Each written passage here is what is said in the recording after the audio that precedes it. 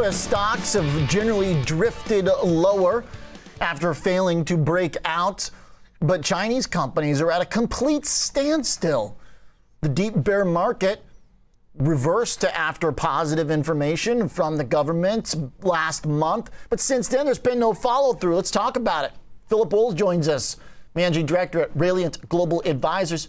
Philip, welcome to the show. What's going on here? It's like all quiet. Everything went silent in Chinese stocks. It's great to be here. Well, I would say, after the action in March, a lot of investors in China could use a break. And so maybe the calm right now is welcome. But I think what we're really seeing is just still a lot of uncertainty. There was so much negative sentiment about Chinese stocks in mid-March. I mean, there was a point where there were reports coming out that regulators are talking about breaking up Tencent. So sentiment got about as negative as it could be. And then, as you said before the break, we did see officials start to make statements sort of walking back the really negative tone of previous regulation and comments they'd made before, and suggesting that there was at least going to be more clarity about regulation. So we're sort of waiting to see how that plays out. In the meantime, you've got this COVID outbreak locking down Shanghai, and lots of questions about what that means for China's economy. So I think investors right now are really trying to make sense of this and just waiting for more data before they pull the trigger and get into this market.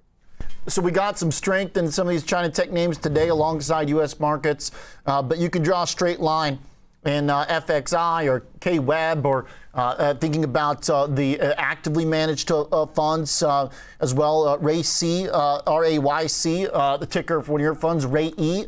Another one, RAYE, has gone horizontal since mid-March too. So how come there is not at least, I guess, more downward pressure due to the virus lockdowns? Because it seems like it'd be hard to argue that was getting priced in a month and a half ago. I mean, things escalated so quickly, even just in these last 30 days, or maybe that's just an uninformed perspective of looking at videos on Twitter, et cetera. But it really feels like the last 2-3 weeks, the lockdown content has been shocking. Are you surprised at all that these companies haven't responded in a negative way?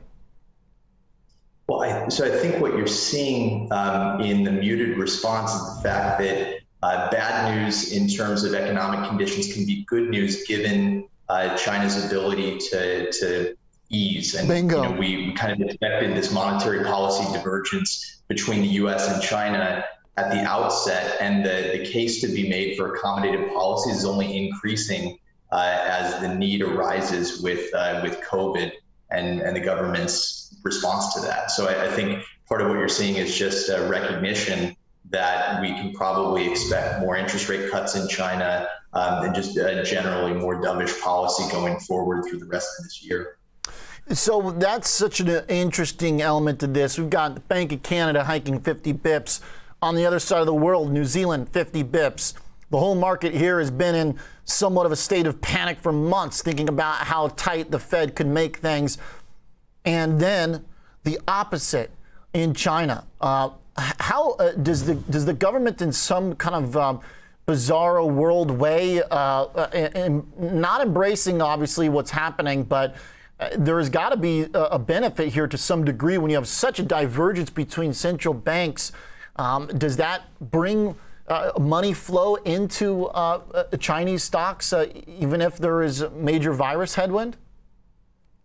Yeah, I mean, that's an argument we've been making for a long time, is that China's diversifying exposure. If you're an investor in most of your portfolios in U.S. stocks, China's a great way to get a different type of exposure. And a big part of that is policy.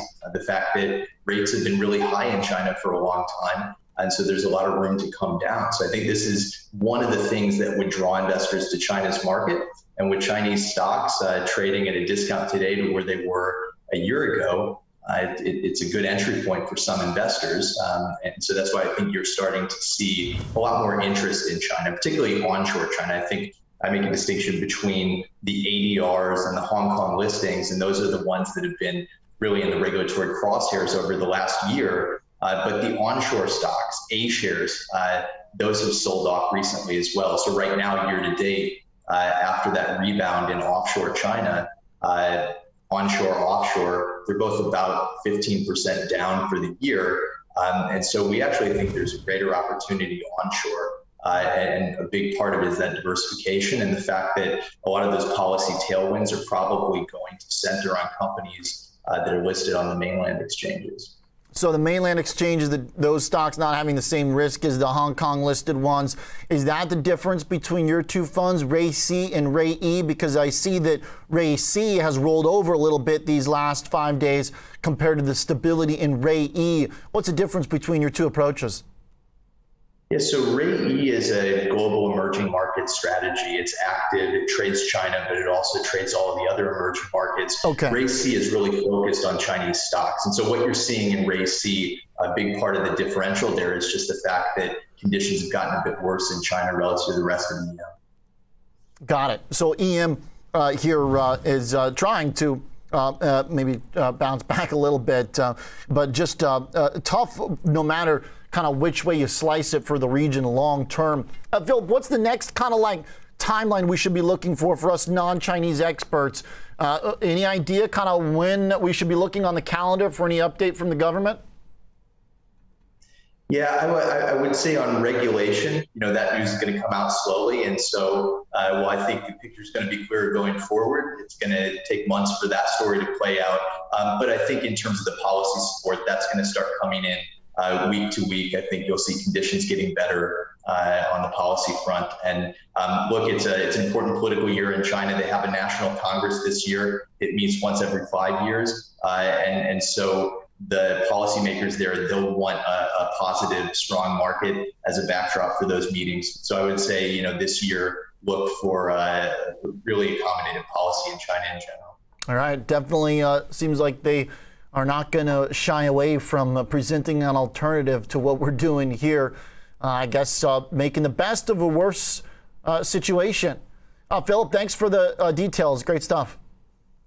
All right. Great to be here. Thank you. Absolutely. Philip Bull joins us from Rayliant Global Advisors, Ray C and Ray E.